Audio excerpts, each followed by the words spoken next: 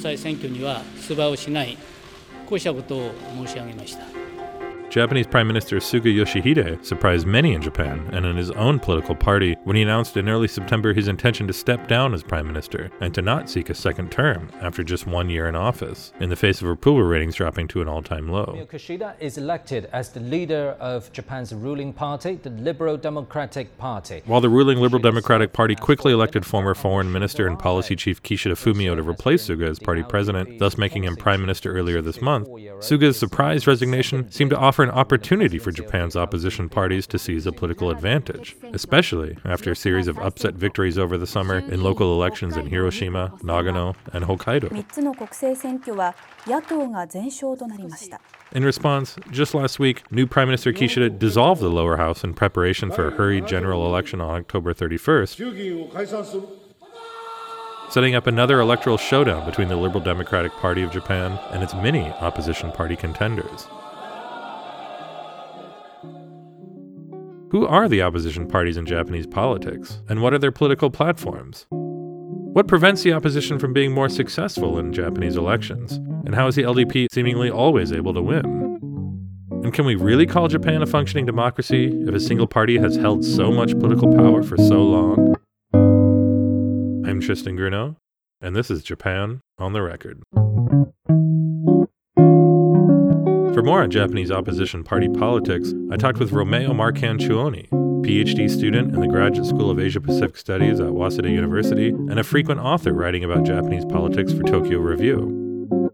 I started by asking him how Suga's surprise resignation and replacement by Kishida impacted Japan's opposition parties. Right. In a sense, a Suga-led election would have been a really serious boon to the opposition.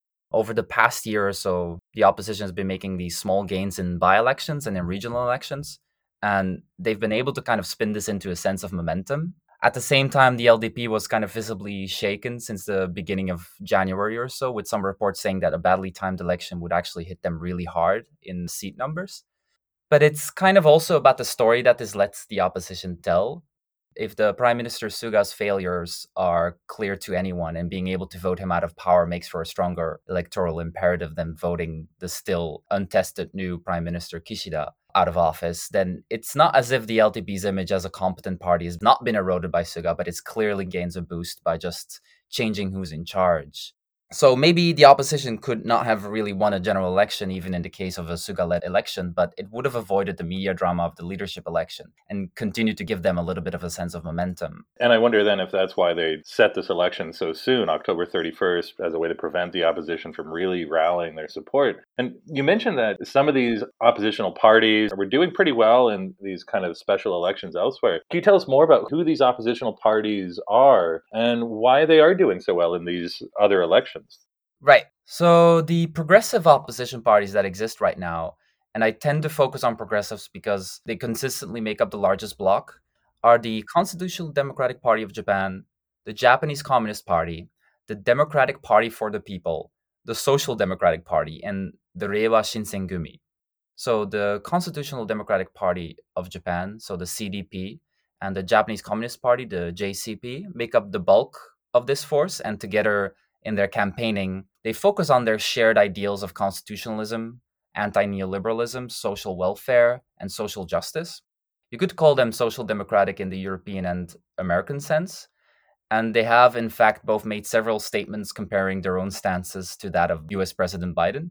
So they definitely don't try to play the outsider in Japanese politics. Rather, they try to appeal to a global and liberal common sense.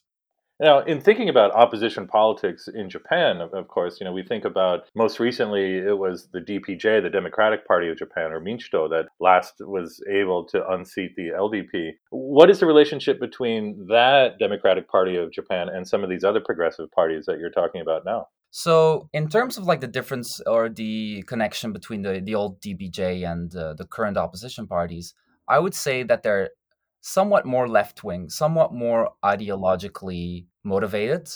One of the ways you could see this is in the 2020 policy program that the Constitutional Democratic Party of Japan published, which focuses quite a great deal on neoliberalism and how neoliberalism is what has destroyed the Japanese economy and made it impossible for the economy to grow. focusing specifically on Abenomics and the ways in which Abenomics is imbued with this neoliberal sense of self-responsibility, privatizing risk, and enriching the already rich, essentially. I think a lot of people would have issues with calling Abe an actual neoliberal, with calling Abenomics an actual neoliberal program, but that's kind of the way that we know or that we can see a difference between the old DPJ, which was much more pragmatic and much more motivated by trying to seem more like the LDP, and the current opposition parties, which do have a more systemic critique of what's wrong with Japan, what's wrong with the economy, what's wrong with the LDP. And so a degree of what's happening there is that while the DPJ was focused on trying to compete with the LDP in terms of competence, on trying to say like the LDP is corrupt, the LDP cannot actually govern the state efficiently anymore. And so you ended up with this like anti-bureaucracy rhetoric from the 90s up until the DPJ getting into power and doing these massive media events where they grill all these bureaucrats and essentially demonize them and get on their bad side. Compared to that, the current Constitutional Democratic Party of Japan, they also focus on competence in a similar sense to the DPJ, but they try to bolster their message with these ideological problems that the LDP cannot possibly take on, or theoretically, in their view, could not take on. And you said before that some of the policy proposals seem like they're almost straight out of President Biden's playbook. So what are some of those pillars? I mean, you mentioned social justice, other types of programs, but specifically what kind of programs are on the platform?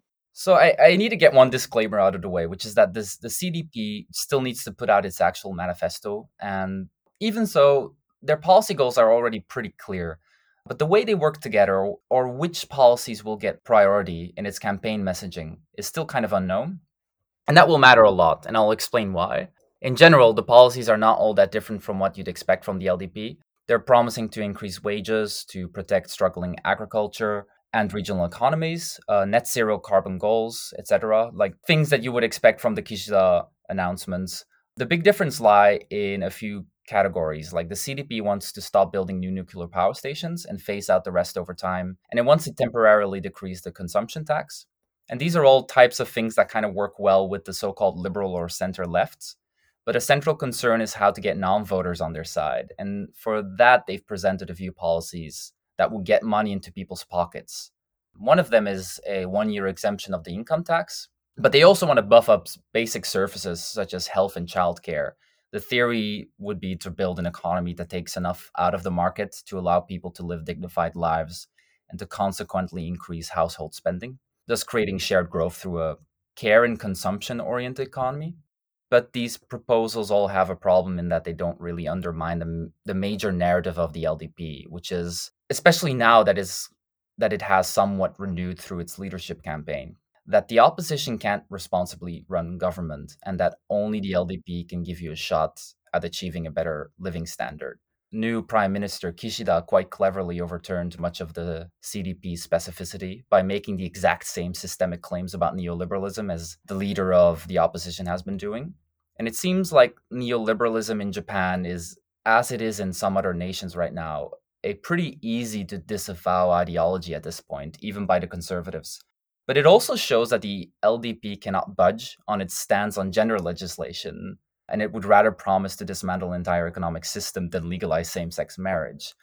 So kind of the main policy pillar that I think makes the CDP different from the LDP is their stance on gender legislation, on same-sex marriage, and on changing the surname system so married couples can keep their separate last names.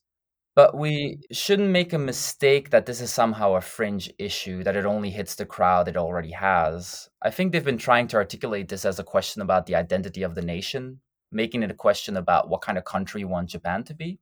Can we rise to international standards? Or do we keep letting other nations look down on us? Because Japan has such a weak protest and participative culture, it's hard for us to imagine that we can see this kind of broad-based mobilization occur on issues that only affect a minority of people. But I think actually it matters to people in general what kind of rights their nation gives to even a small section of its people. And with the surname legislation, it affects anyone who wants to marry. So in other words, I'm kind of critical of the idea that focusing on gender alienated the so-called Mitoha, which is the so-called independent voters. But the fact is we never seen this before, as far as I know. That's a great point. And I was reminded of this anecdote that I heard once in a poll about why the LDP continues to stay in such power. Is that, well, the LDP got us into this mess. They're the ones who can get us out of it. uh, and, this was seen as one reason for the LDP being able to stay in power for as long as they have, ever since the end of World War II. And of course, this raises questions about, can we really call Japan a democracy if you have one party rule for so long? Only twice has the LDP been unseated. And so I guess I have a two-part question for you then is, what is your reaction to that idea? And another anecdote I often hear is that, well, the LDP keeps winning because the opposition fights amongst itself and can never get its act together. Right. Yeah, no, to understand where the opposition is at right now, we have to kind of think about some of the more puzzling characteristics of Japan's post-war democracy. And like you said, it's one of the things that's always on everyone's mind when an election happens. The LDP almost never loses. The political scientist Ethan Scheiner, in his book on why the LDP has been so stable over the past 50 or so years, starts out with the premise that Japan is a democracy and that the LDP is unpopular. The consequence of that is we then have to ask questions about the nature of Japanese democracy.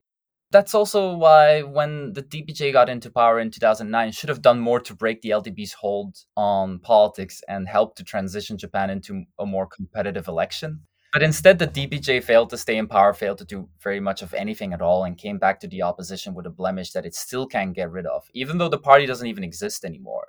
And it's hard to say that this is a long-term characteristic of LDP dominance, if it's the same one as the one that worked in the past, or there's something else that's working to keep the opposition from gaining traction right now.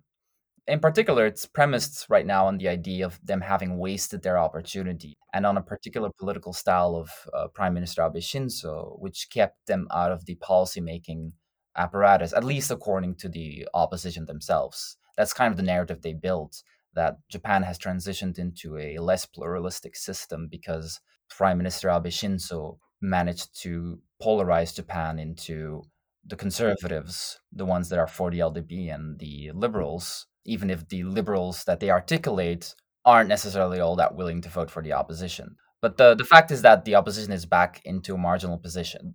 So that the opposition is surprisingly weak is not a particularly new surprise, I would say. But it does ask us some questions about the nature of the democracy that Japan has right now and what to change or what to do to improve it into the future. I mean, this might be me thinking in the American context where political party affiliation with political ideologies becomes so overlapped where if you're liberal, you're a Democrat. If you're conservative, you're Republican. Is that what's happening here with the opposition parties? I mean, is there any truth to the idea that the left in Japan is so splintered amongst all these other parties that they're unable to mount an effective attack on the conservative LDP that seems a little bit more homogenized? So yeah, I would say since 2015, which is around the time when former Prime Minister Abe was pushing through this security legislation, the liberal opposition parties have been trying to cooperate so that they can share their votes together.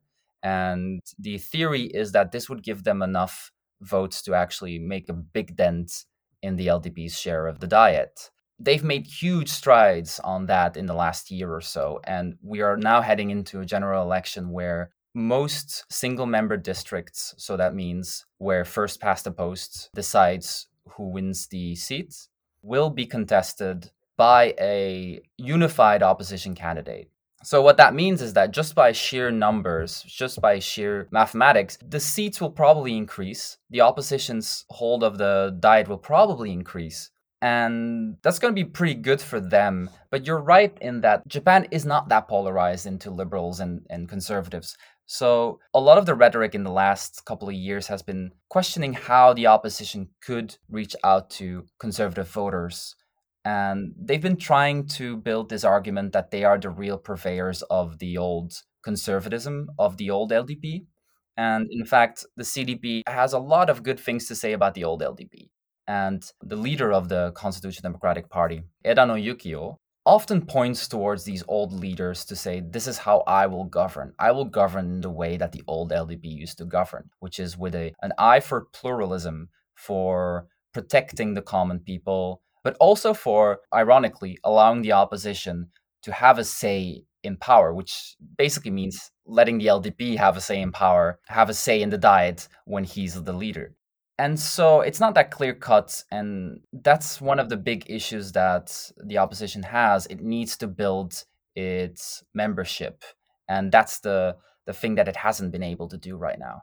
I mean, another question that comes up, it's always, well, this is the election that the LDP is going to lose. Yeah. And even with the oppositional parties winning some of these special elections elsewhere, there's some voices out there saying like, well, let's not get too excited. This happens every time. Is something different, right? Yeah. I mean, if we look back, you mentioned before the kind of groundswell movements and the 2000 teens in opposition to changing Article 9, in opposition to the National Secrets Law, school kids from all around Japan, coming to Tokyo, marching on the Diet, like it was 1960 or 1968 again. And that didn't really even go anywhere either.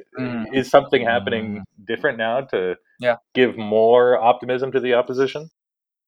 I have to say, not really. All right. That's like the big contradiction of my research. I keep looking for these answers and they're not going to show up. Like I keep looking for these moments of optimism and they're not going to happen in that way. So maybe a long-term characteristic of Japanese politics is disappointment. And that might be true of any other place in the world, right? Democratic politics, part of it is being disappointed and trying to turn that into something anyway, trying to accept that somehow anyway. And in terms of the opposition's strategy, very clearly, it seems to me, and it seems to a lot of other observers, that they're not looking to win this election. They know that because of the leadership election, they've basically lost their shot at this point. Unless something drastic happens, they've lost their shot.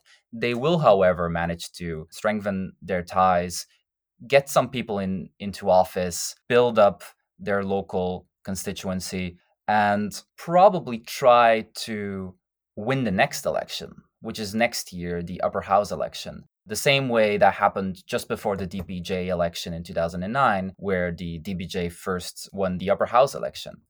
So that seems to be the strategy they're aiming at right now. So that means make small gains, build up their reputation, build up their credibility, get some people into power, keep saying the right things, and then hopefully get rewarded for it later.